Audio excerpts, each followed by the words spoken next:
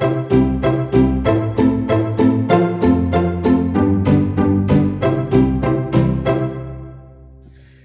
on this blustery December morning. The pathetic fallacy is truly alive as you join me for the final episode in this series of the Family Law Podcast, as ever from Pump Court Chambers.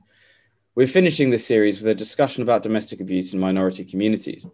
Sadly, as we all know, domestic abuse in general has been on the rise in lockdown. Earlier this year, Pump Court joined forces with Aurora New Dawn, a charity who provides support for domestic abuse victims. And there are a number of invaluable organisations across the country that do similar work, and we are indebted to them. Today, I'm thrilled to be tackling this topic with none other than Pump Court Chambers' very own Naima Asif. Naima is a homegrown Pump Courtian and has quickly developed a focused practice in children law, public law, and human rights. Naima's practice has an international element due to her dual qualification as an advocate of the High Courts in Pakistan. Alongside her work, both in the private children and public children world, Naima's practice encompasses inquiry work. She is currently instructed on the Grenfell Tower inquiry. Hi, Naima. How are you doing? Hi, Mark. I'm good, thanks. How are you doing? I'm thrilled to be discussing about this topic. It is really, really important, actually. So I think let's crack on, if that's all right. Yes, absolutely. Fab. So I want to start with a sort of broad overview to get us into this, because as we know, different types of domestic abuse do affect different communities in different ways. So I think let's start with that. How do these different types affect different communities? Yes, so I think it's important to acknowledge that, of course, domestic abuse impacts all women of all racial, social, and economic backgrounds. But it's the form of domestic abuse that can vary, in particular, depending on cultural issues. Women and girls from ethnic minority backgrounds are subjected to what's described as culturally specific forms of domestic abuse. And more often than not, the abuse can be perpetrated by multiple perpetrators, which can include the victim's own family, extended family, in-laws, and even members of the community.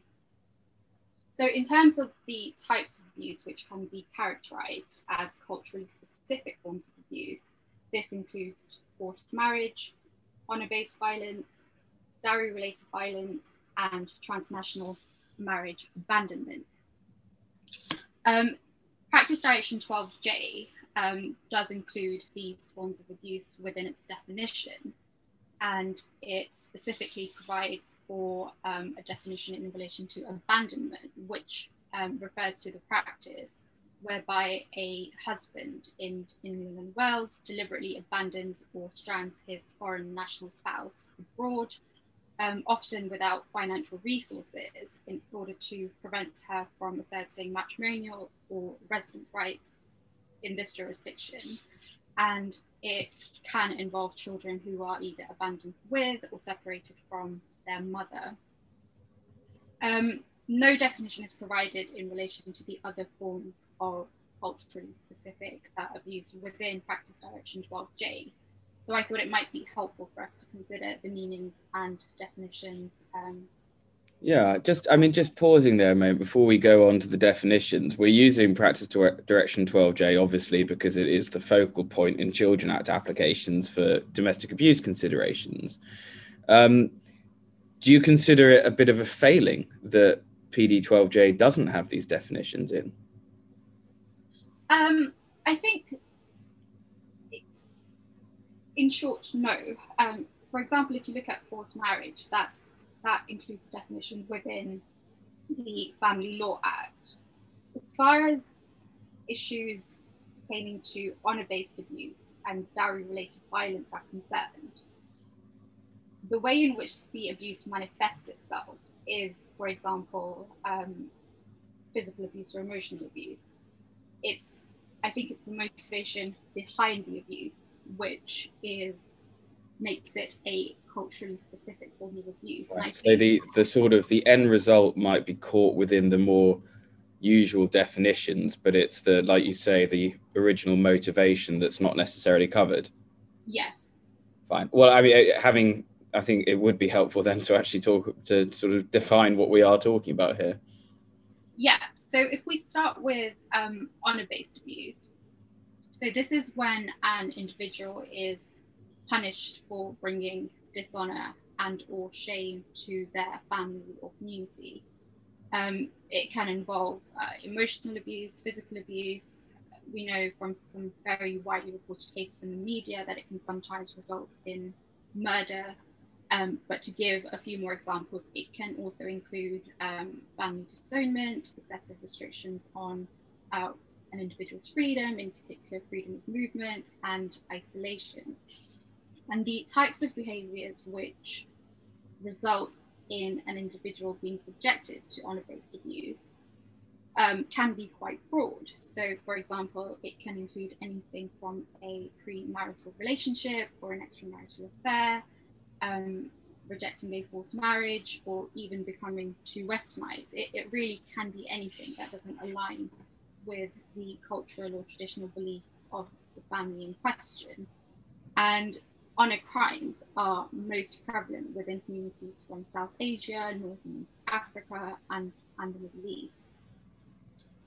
In relation to dowry-related abuse, I'm sure most people are aware that dowry is the money or goods that a bride's family give to her new husband and or his family.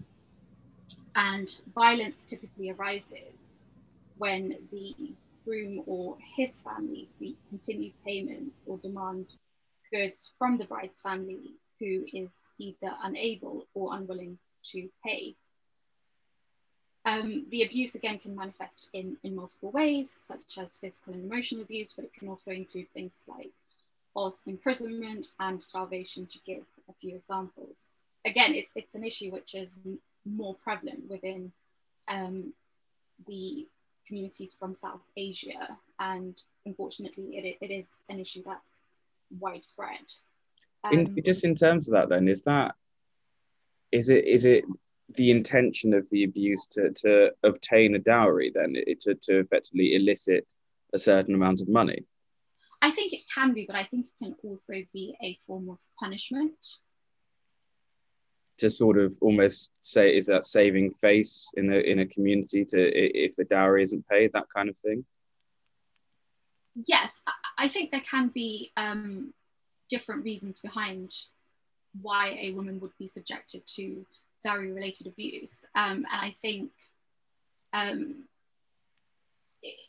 unless we're able to discuss the particular circumstances of the case, it's difficult to fully understand what the rationale behind it is. But quite often it is a punishment or a way to obtain the additional money or goods that the groom's family is seeking. Yeah. Of course, honor-based abuse, we're seeing it a lot now when we get police disclosure, that the police are becoming increasingly alive to this risk, this dynamic in certain cases, aren't they? Yes. I think there is now more awareness, which is why it comes up a lot more in police disclosure and in cases that we frequently deal with. I don't necessarily think it's because the incidents of honor-based violence haven't increased. I just think there is more awareness, and the police are now trying to tackle the issues a lot more than they did 10 years ago. Well, so clearly some of these forms of abuse are specific to the communities that they're in. Presumably within those communities there are inbuilt barriers in terms of victims being able to actually report these issues to the authorities. Yes, I think we know that it's difficult for any victim of domestic abuse to seek help for many different reasons.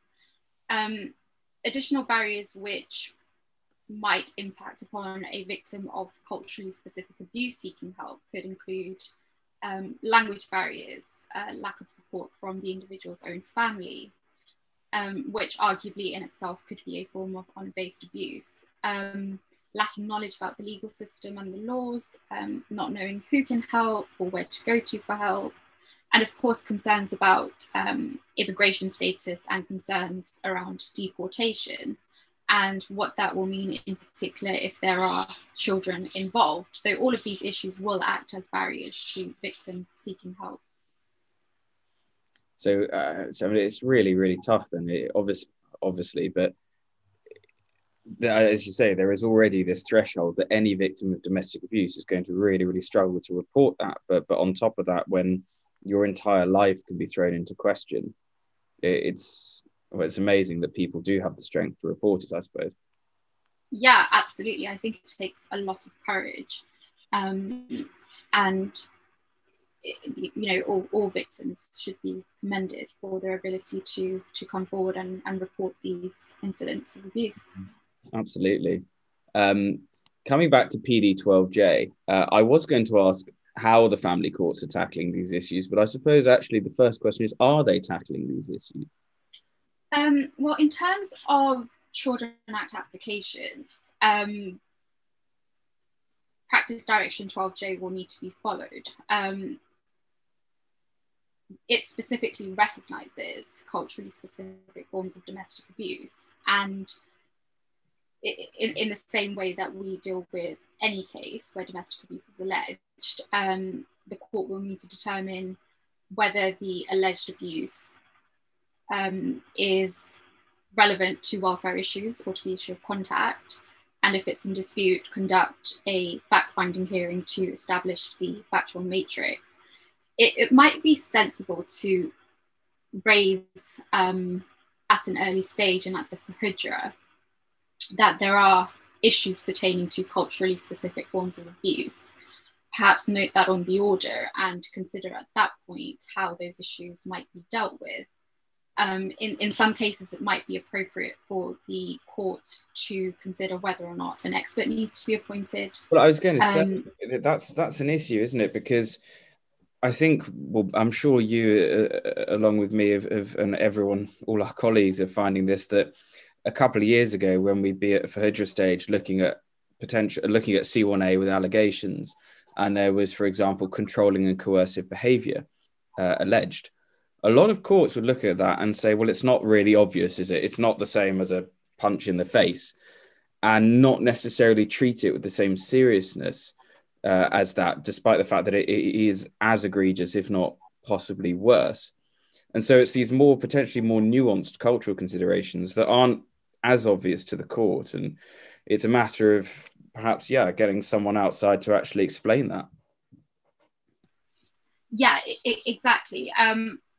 I think although there is a lot more awareness of these issues, the full impact of these types of behaviours is not properly understood. And I think sometimes having an expert on board can really assist the court in determining how such behaviours will have an impact on the child and on the mother as well.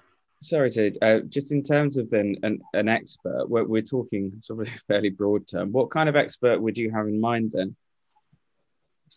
Well, you could always consider domestic abuse charities which deal with culturally specific forms of abuse, and see whether or not there is an individual within those organisations who is in a position to be able to advise. So in a case that I was involved in some time ago, we considered whether it might be appropriate to identify an ISW who had the requisite experience of dealing with these types of cases. And if the court decides to direct a Section 7 report, whether the author of the report, be it from CAFCASS or from the local authority, should have some experience in dealing with these types of cases. I suppose there's two angles to it, isn't there? There's the first, that's the having an expert or someone to help in identify the scope of allegations and explain to the court why actually it's really important that this allegation is proven, because it goes to these perhaps less well-known cultural considerations. And then it's the welfare analysis, which is where perhaps an ISW would come in. But would you be seeking to have an ISW inform scope of allegations at an early stage, or is that just down to the lawyers to do their job? I think you could. I think the court will always be assisted from having some evidence from an independent social worker who can explain how certain forms of domestic abuse can impact upon the welfare of a child. So I think that information is probably going to be better received if it comes from an expert rather than the lawyers, because I suspect what the other side would be arguing is that the court doesn't have any evidence to this effect, and so it needs to be disregarded. Well, the court never has any evidence. That's the problem at FHDRs. It's all slightly speculative. But I suppose it's not uncommon for us to be at a FHDR and have Cafcass in the room or on the call, as it is these days, and give some pointers as to the kind of allegations that they think will be essential, because at the end of the day, they're looking at needing a firm factual matrix on which to base a Section 7 report, aren't they? Yes, exactly. So we know that family courts have got the structure of PD12J, and we've talked in the context of Children Act applications, but just staying in that family context, but outside of children proceedings. Tell me a bit about forced marriage protection orders. Yeah, so the Section 63A of the Family Law Act 1996 introduced the Forced Marriage Protection Order.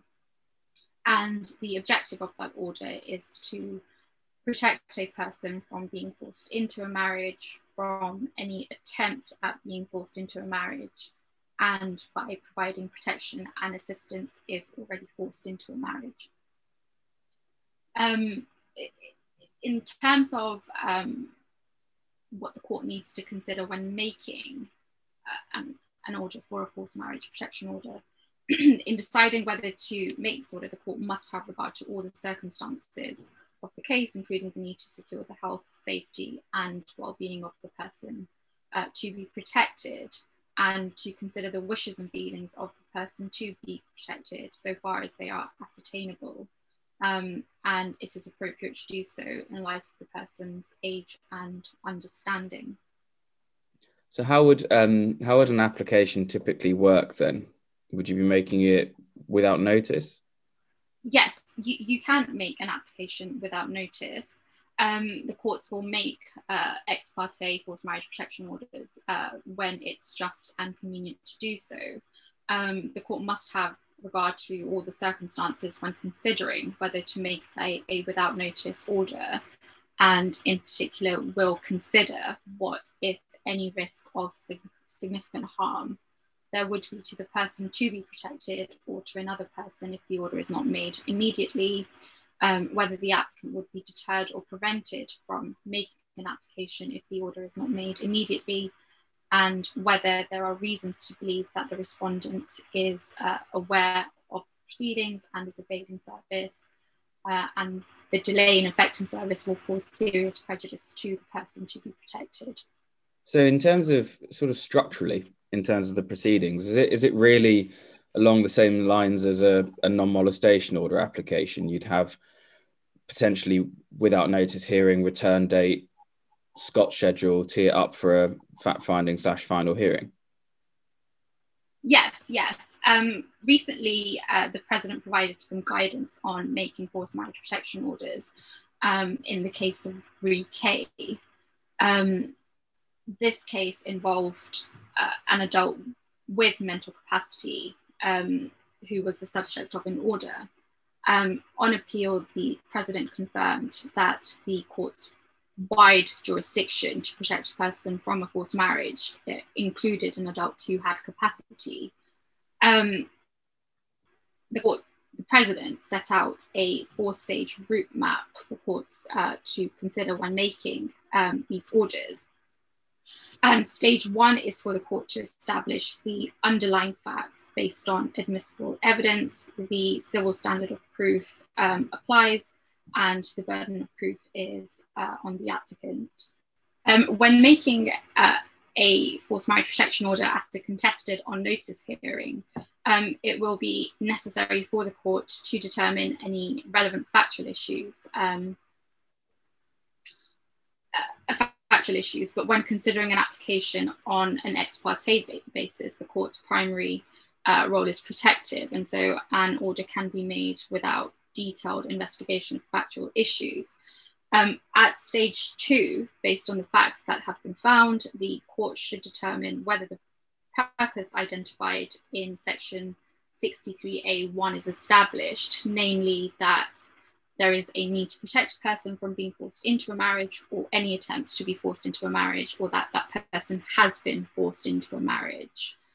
At stage 3, based upon the facts that have been found, the court must then assess both the risks and the protective factors that relate to the particular circumstances of the individual who is said to be vulnerable to forced marriage.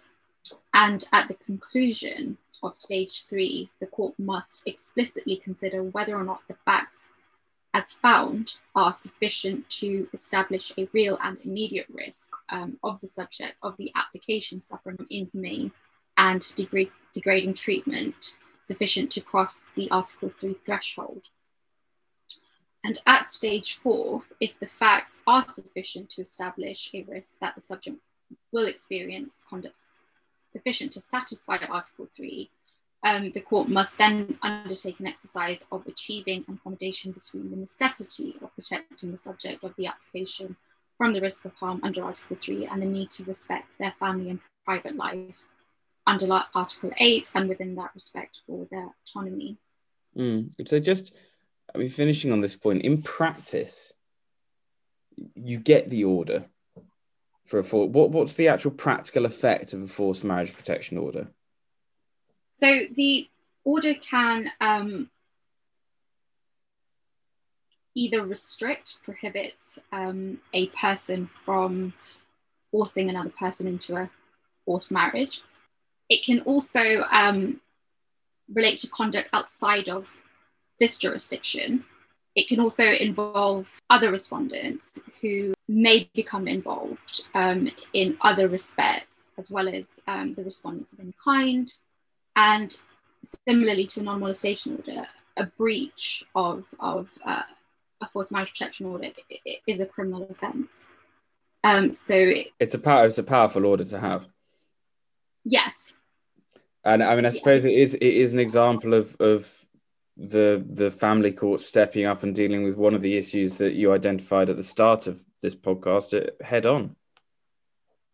Exactly. Great. Well, I think, Naima, I'm going to save your voice and call it a day. I think that's all we have time for today. And indeed, this series. We do have great plans for the next series. We will continue to host external experts, both in the realms of tax and children law, looking at the use of independent social workers and appointments of guardians. We'll also be dealing with a topic we'd hoped to have in this series, but due to scheduling, we're pushing back, namely looking at variation nuptial settlements. But Naima, thank you so much for joining me to discuss this topic. It's really been invaluable to get your expert view on this. Hopefully this podcast, dear listeners, and what I've just said is enough to whet your appetite for when we return in the new year. As ever, though, if you do have any comments, suggestions, or ideas, please do get in touch with me and Tara. All that's left for me to do is to say thank you again to Naima. Thank you, listeners, and have a very merry festive period, however you are celebrating it in this most unique of years. Goodbye.